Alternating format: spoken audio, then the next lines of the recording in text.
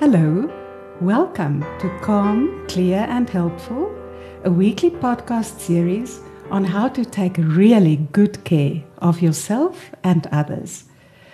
I'm Mariette Snyman, and today we're talking about the influence of the force of gravity on child development. My guest is Dr. Melody de Jager, developmental specialist from Johannesburg. Hi, Melody.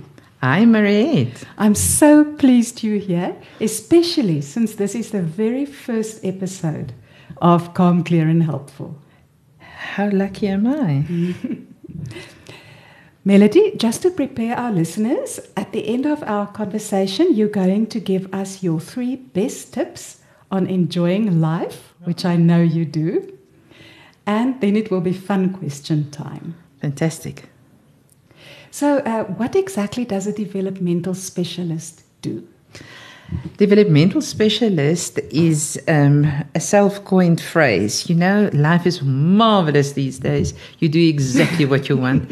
But it was the best description I could get for the work that I do. So development in terms of all ages, in babies, obviously, and that's where the tip of my heart lies, because when we develop a baby, you set a person up to succeed in life. Obviously, we also work with babies who didn't have the easiest ride into life or during pregnancy or the first 1,000 days, and it's important that we address things as early as possible. And developing skills in preschool children, because that's incredibly important. In school-going children, the ability to learn academically, which actually, if we boil it down to, it comes to being able to read with comprehension, because the moment you can read and think, read with comprehension and think, you can actually learn. Yeah. Some people wonder why children should stay in school beyond grade 4, because if you've mastered reading with comprehension by then, what on earth are you doing in school if you've got thumbs and you've got information at your fingertips? Yeah. And then development of adults in the workplace, because we don't always land the job that suits us best.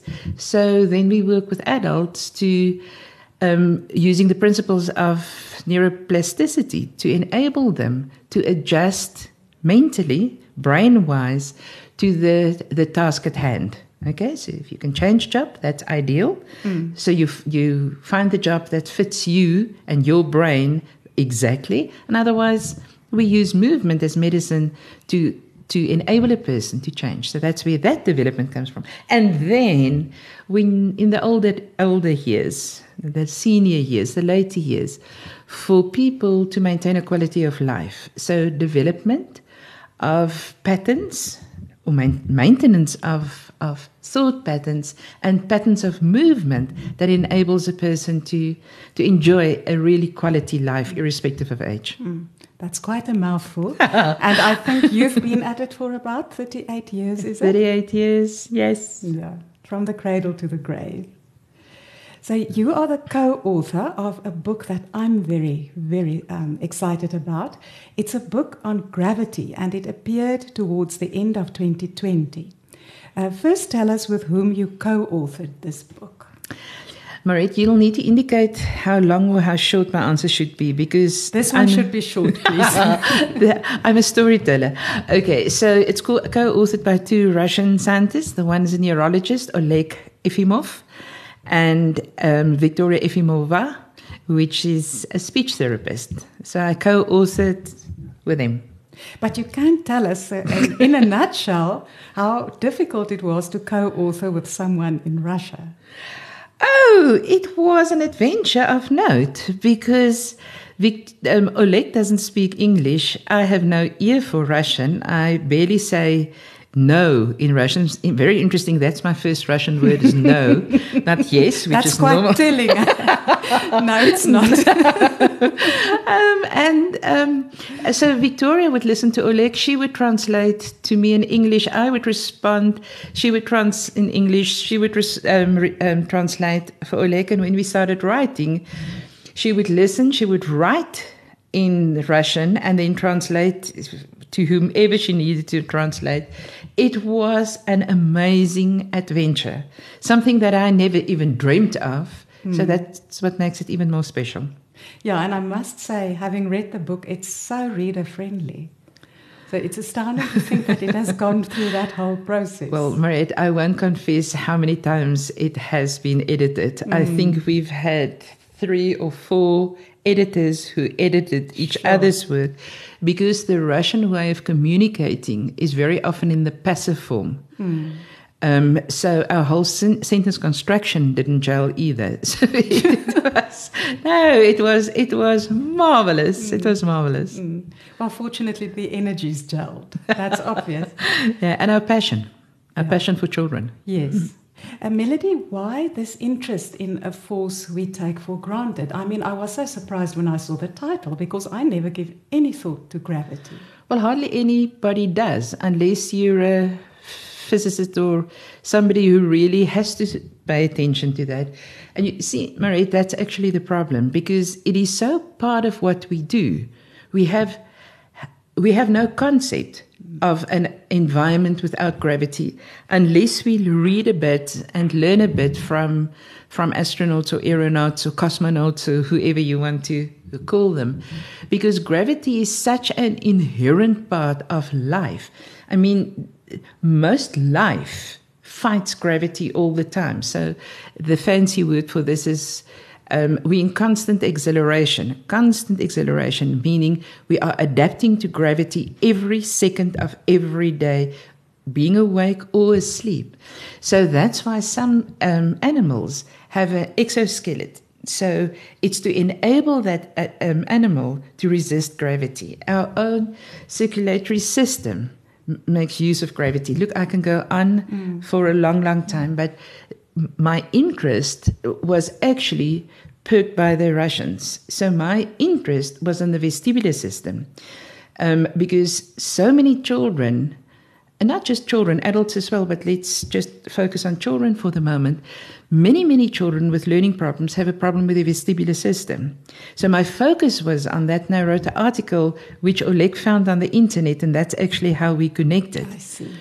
And when we started looking at the vestibular system, and because the Russians come from such a rich culture in terms of space travel, they had other knowledge, which then said, but the problem with the vestibular system is actually a problem with gravity. So just on a very light note, a friend of mine, I had tea there the other day, and her husband's a lawyer, and but they know me as somebody that works with young children. And the wife told him that I wrote a book, co-authored the book on gravity. And he said, what do you know about gravity? And I thought, that's a very good question. But I think at this stage, I can say a little bit more than the average person, because we studied it. We had to. And the only way you can study gravity is in the absence thereof. In other words, that's space travel. So what are the experiences like of space travelers? And why I call them space travelers, because it depends on the country of origin, whether you call them an astronaut, a cosmonaut, or an aeronaut. No, I never knew that. Nor did I. And there's one for the Chinese as well, but I forgot that one now. But it's fascinating. Every country calls those space travelers something else, so I'll call them space travelers. Yeah, and now the most interesting question is, what do space travelers have in common with children with learning problems, or actually vice versa? Mariette, you have to give credit for learning over time. And in 2002, I read a book by Sally Goddard in terms of the primitive reflexes and the relationship between primitive reflexes and children with learning problems. And she just, sometimes there's just one line, and that one line my brain goes beep, and then I need to pay attention to something. And I read where she said, and she talked about aeronauts. Aeronauts often become dyslexic when they're in space. And I thought, what a bizarre comment, because it said they became dyslexic, meaning they're not. And if we know anything about the selection process for anybody to be a space traveler, they're highly intelligent. They are. They're very psychologically very stable. They're physically incredibly fit. So they're very special people. But why would they become dyslexic? So it says something about my speed of learning, because I read that in 2002, and it took me many years to figure out, but she then continued to talk about the vestibular system, so that's where I got the link towards the vestibular system. But I never understood actually what happened exactly, other than that I knew that space travelers float, everything else floats, because there's not this marvelous first relationship that we have when we conceived is not with our mother, it's with gravity. It's the first relationship. It's one you have no choice about. It's a given. Because from the moment in utero, the brain starts responding to the pull of gravity, which towards the end of pregnancy culminates in the baby turning head down in response to the pull of gravity to pull the baby towards the earth. And that's why birth practices where the woman is in a more upright position is scientifically so sound, never mind that it is really humane, because then the force of gravity assists the birth of the baby. So I'm very good at deviating from a question. So if you need to bring me back to the question at any stage, please do. So the question was, what do children with learning problems and space travelers have in common? Well, they both experience themselves as if they're floating all the time. And what is now fascinating is that the brain senses develop in a very predetermined sequence. So your sense of touch develops before your sense of anticipation of movement, smell, taste, hearing, and sight are the two last of our senses to develop. And this is important because your brain, you always believe what you feel before you believe what you see. Oh. It's because you're feeling, and I'm not here referring to emotion. I'm talking to your sense of feeling, touch, tactile, but also proprioception, which is the sense, an internal sense that tells you where your body parts are, tells your brain, what have I got, and where they are now in relationship to each other. Imagine somebody throws a ball towards you. Your brain needs to know where your hands are to be able to catch that ball. So when I say that sense of feeling, that's what I'm referring to. It's an internal awareness of your own body, but it's also a sensitivity to the environment. And when you feel as if you are floating, even though your eyes can see your feet are flat on the ground, your brain will always believe what you feel. Oh, we can go very philosophical about this. Before the brain will believe what you see. And I'm quickly going to jump, if that's okay, and talk about anorexia, because there's a link here as well. My goodness. Because when a person suffers from anorexia, what they often do, if they look in the mirror, again, it's visual, they see a thin person. But their brain overrides it because they feel like a fat person. So it's a neurological It's a neurological It's thing. not the psychological. No. Now, you see, we read it as psychological and it has ramifications on a psychological level, but the hiccup actually occurs on a physical level. And just to complete the loop in terms of anorexia, the one thing a person with anorexia does not want is to be touched, or to touch themselves, because they really despise their own body.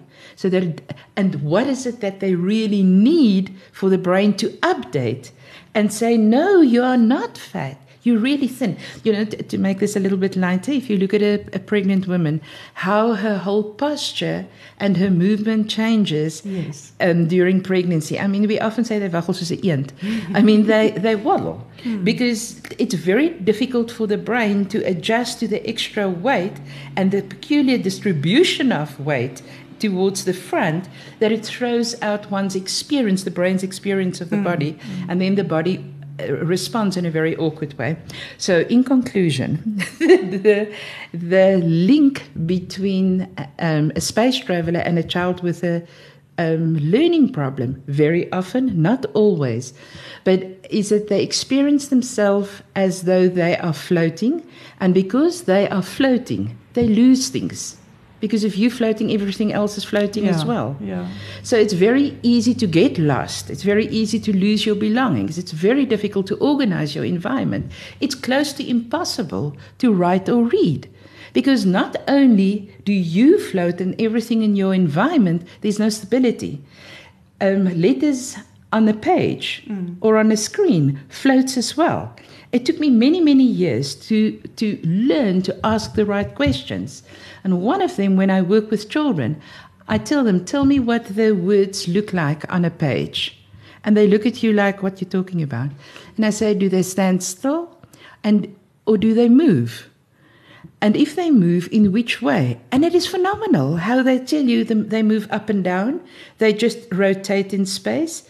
So to them, and that's why they battle with reading and writing and with reversals, and then present as though they're dyslexic, where Oleg, Victoria, and myself make a very strong statement or a very strong point that dyslexia, or somebody that's diagnosed and labeled as dyslexic, which is a lifelong label, may not actually be dyslexic. It may just be that they've got a faulty process that's battling to process information from gravity, which is processed in the vestibular system, which enables a child to know where the head is in relationship to the feet. Because if you don't know where your head is in relationship to your feet, it's like a GPS without a current location. So if you don't have a current location, what does the GPS say? Recalculating. But you can't get to destination. You can't plan. You can't organize. You can't reach any goal because you're constantly looking for yourself. So many children, like space travelers, unless they have some kind of ritual, and in the spacecraft, they have the most amazing things that they do to enable the space travelers to stay sane, because their bodies age tremendously. Really? Tremendously. Some of the Russian scientists, and unfortunately I can't quote their names, I still find it very difficult to remember the names of all the researchers, but it's obviously in the book, where they thought and that's why they were so set on space travel, because they thought if you can leave gravity, if you can get outside the field of gravity, it would be marvelous to build hospitals, because they assumed, this one specific scientist, that the recuperation rate in space would be much faster, only to find that it's the exact opposite. Marit, it is fascinating. Now, I have not double-checked this, which I have a tendency of doing, but Victoria and Oleg told me that you must watch very carefully when space travelers return to Earth. They hardly ever show them for long, and they're always surrounded by lots of people. You mean like on TV? Yes, on screen. Because somebody's propping them up. Because really? The moment they return to gravity, they have lost a lot of muscle tone in the process, because muscle tone is an opposing force to gravity. In other words, your muscle tone is only as strong as your ability to move against gravity. And because they're in a gravity-free environment for such a long time, when they return to Earth, they've lost some of their muscle tone and find it very difficult to stand up. And just the last link to children with learning problems, very often, because they don't feel comfortable moving, they don't develop very good muscle tone, and for that reason it's easy to spot them in a classroom, because they're constantly slouching or propping themselves up with a desk, a wall, a door, or something like that. Or when they sit, they prop their head up when they read or write with their hand, or they even lie down. So that's a dead giveaway that this book may be of value to understand what is happening there, because it's not attitude. It's not a poor attitude. They're not lazy and they're not naughty. I don't think most children are not lazy or naughty. They're doing the best that they can with what they've got available. Yeah, and this mouthful that you've just told us, I remember there's a very simple example that maybe you can just give to us of where you explained how a child has to find the correct posture and have the correct muscle tone, etc., before he can read or write. Can you just unpack that for us? Okay, thank you. It's a marvelous question. So the first step is the development of the baby's milestones is actually the story of the human fighting gravity, because a baby is born floppy, and within 12 months, so slightly longer for some, and that's normal if it's slightly longer, it takes for a baby to fight the pull of gravity and to be upright. So let's talk about school children, and let's talk about academic learning, which is typically about reading and writing. So if a child doesn't have an upright posture, that means, imagine the spine is like an elevator shaft. So your cleverness sits in the top part of your brain, which is at the very top part of the spine. Okay, so when a person slouches, it is as though the elevator can't reach the top story. So a child, a baby, a child, an adult, and we can talk about lockdown and the influence of lockdown on us on an emotional and a cognitive level as well, because it's relevant here. But what happens when a baby is moving, not with equipment or support, when they're playing. That's why play, fun, games, so incredibly important, because they learn to use their body. They learn to conquer their body, and actually they learn to conquer gravity and their body. And it's only once they've conquered, how do you conquer gravity? You develop muscle tone. How do you conquer your body? Well, your brain learns, what have you got? Where are they? How many of each do you have? And then how to coordinate this whole lot. And if that's not in place, the brain is marvelous, but it always pays attention to your physical needs first. And your first physical need is to have a healthy relationship with gravity. Because if you don't, your brain is constantly looking for current location, and it can't pay attention to all the other things that's going on. So it's very difficult to follow instructions. It's very difficult. How do you follow instruction if your brain is recalculating? You understand? So it's important that children move, and not move in a very specific way initially, free movement. Climbing, jumping, pushing, pulling, working at home, carrying the washing basket, pushing it or pulling it, hanging washing on the line, stretching. All of those natural things are important, especially if you make it a game, because that's how the body conquers gravity, and that's how muscle tone develops. And then you can't do that without moving, walking.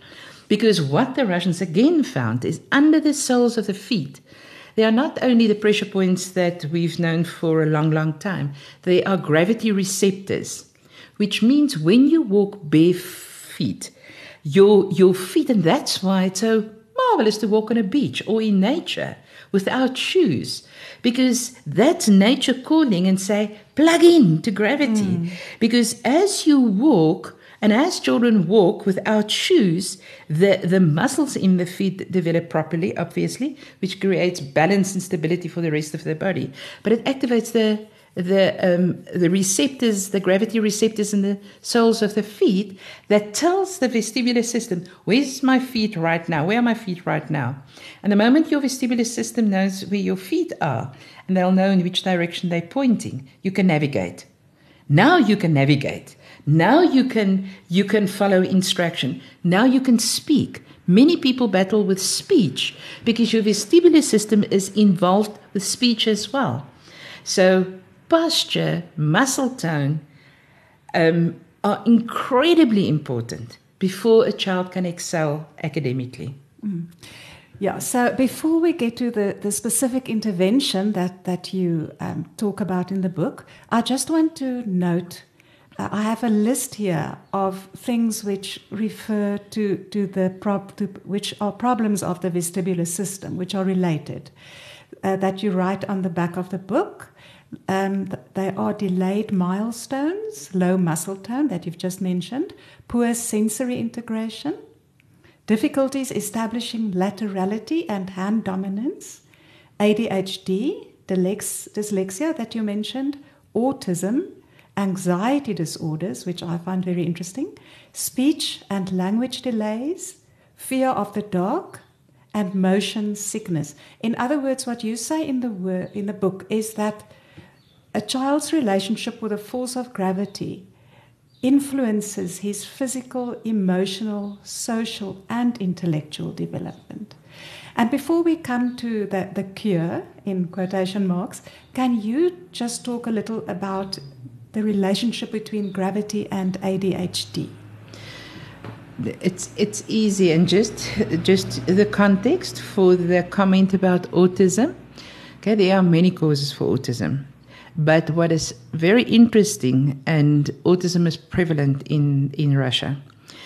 So Oleg's clinic with 120 strong doctors, they view autism as an extreme form of ADHD. So it sits on the same spectrum. Okay, it's just a fascinating comment. Is it true? I don't know. They're absolutely convinced of that based on serious research and empirical research. So, what was the question again?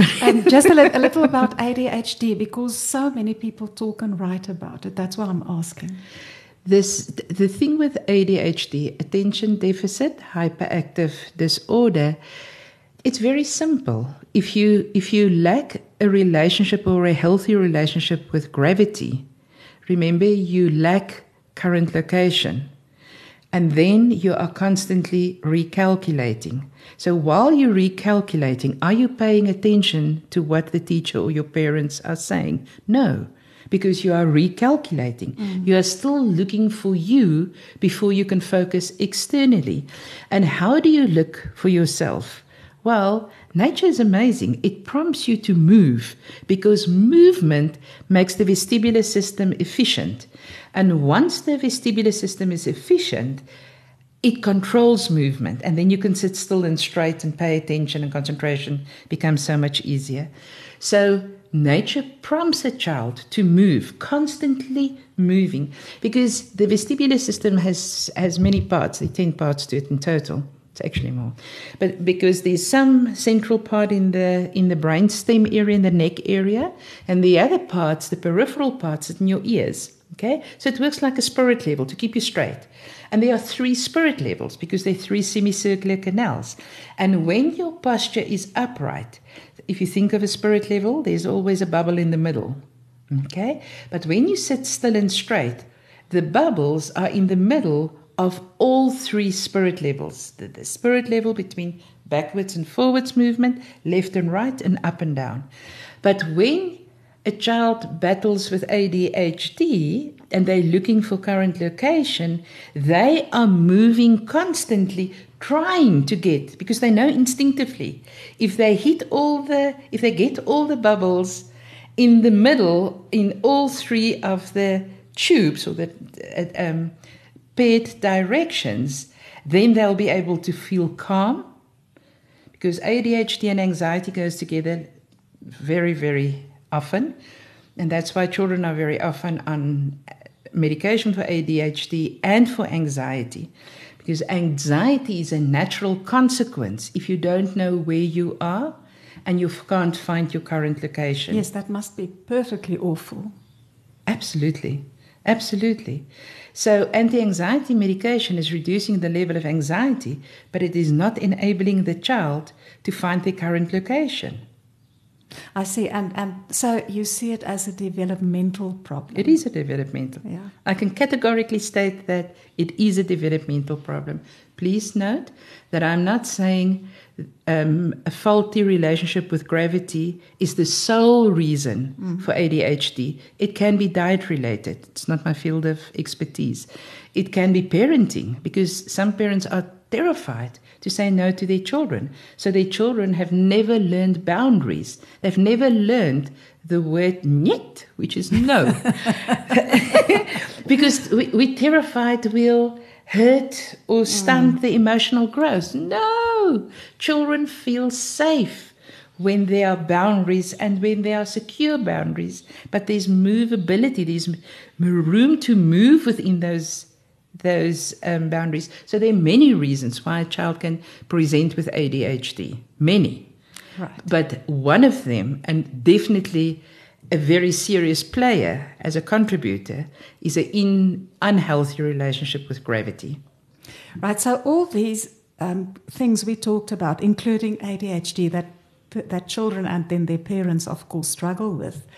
If parents read the book and it makes sense to them that maybe a problem that a child of them has to do with the vestibular system, what is the next step for these parents? Well, they must just keep on reading, because the second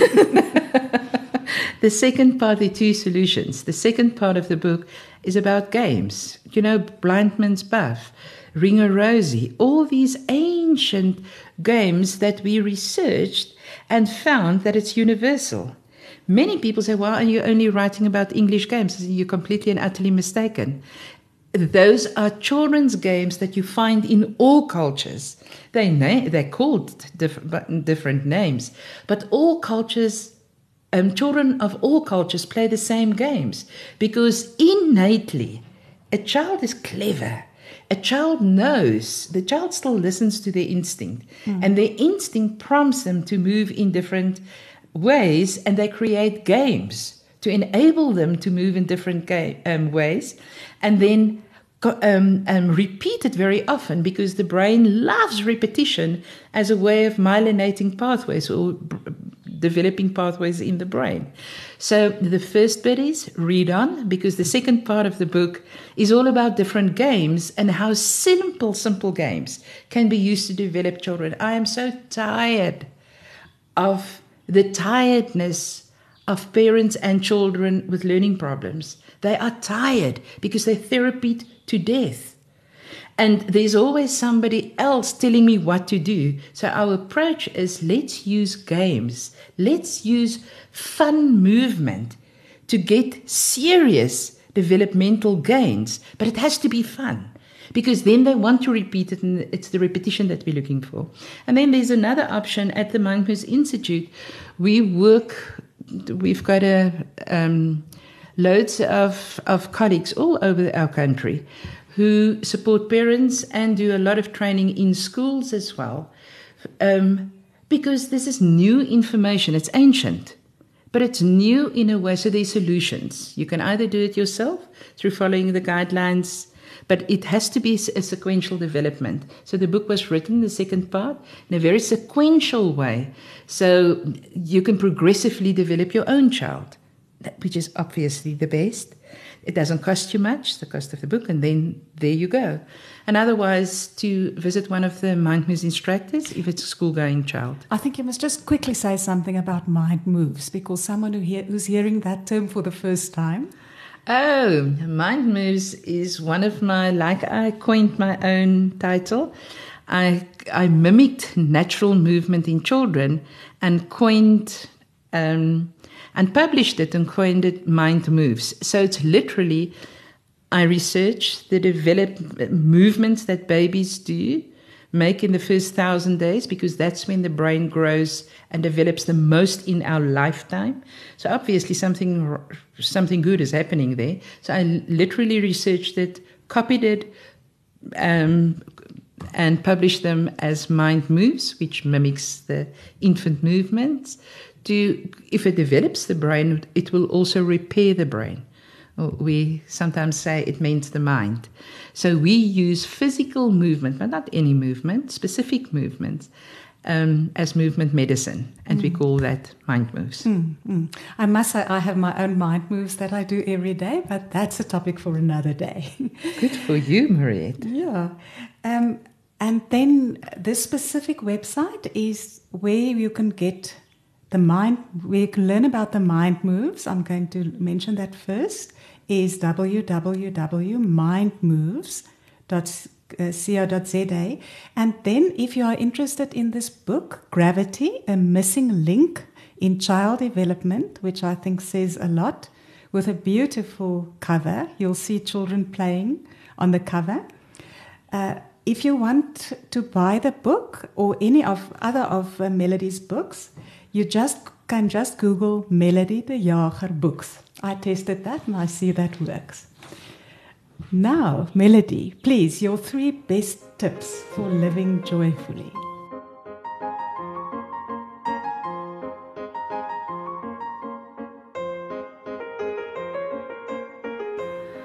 Well, don't take yourself too seriously. I think that is so incredibly important. Just laugh at yourself, because if you can laugh at yourself, you can laugh at lots of other things. And I'm reading Norman Cousins' book on the anatomy of illness at the moment and how he laughed himself to health. So don't take yourself too seriously. Get that spine straight and get your feet in nature. Because when you walk, your relationship with gravity improves. And with that, your relationship with yourself. And once that's intact, it's so much easier to improve your relationship with others. And the third one is love with all your heart. And it doesn't have to be a person, it can be a cause, it can be an animal, it can be an object, but please just love with all your heart. And then my fun question for you is, if the force of gravity were a woman, what do you think would she look like and what would she smell like? Oh my hat, Mariette. I have never thought of this. Well, we do talk about Mother Earth, so the chances are great that gravity is a woman. Oh, she would definitely wear red, and she would definitely be exquisitely strong, but very feminine. And you know why? I think people would want to be with her, not because she's pulling them, but because they're approaching her. And she would smell different to different people. This morning, to me, she would smell like what you would smell just after it rained, and the smell of fresh earth just after rain. She would smell like that to me this morning. But it depends. It may be late at night. She may smell like very seductive perfume. Who knows? If she's a woman, she'll have many facets. Mariette, and you, can I ask you a question? Yes, go ahead. Mariette, where do you wish your podcasts would fly to? Oh, right around the world. Oh man, that was not a fun question. That was too simple. Can I ask another one? You can. Why? Oh, that's a difficult one.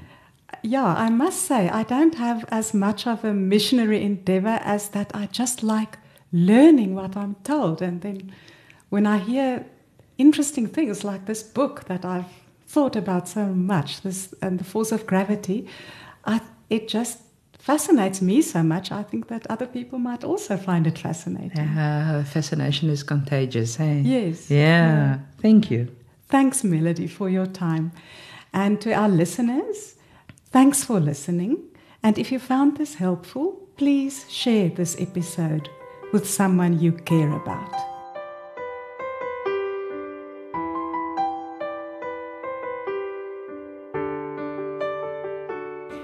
It would mean a lot to me if you would rate and review Calm, Clear and Helpful where you download your podcasts. Please subscribe to this series if you don't want to miss the bonus episodes. Calm, Clear and Helpful is compiled, hosted and edited by me, Mariette Snyman, and the music is by Marie Snyman. Yes, we are related. Catch you next Tuesday at 9.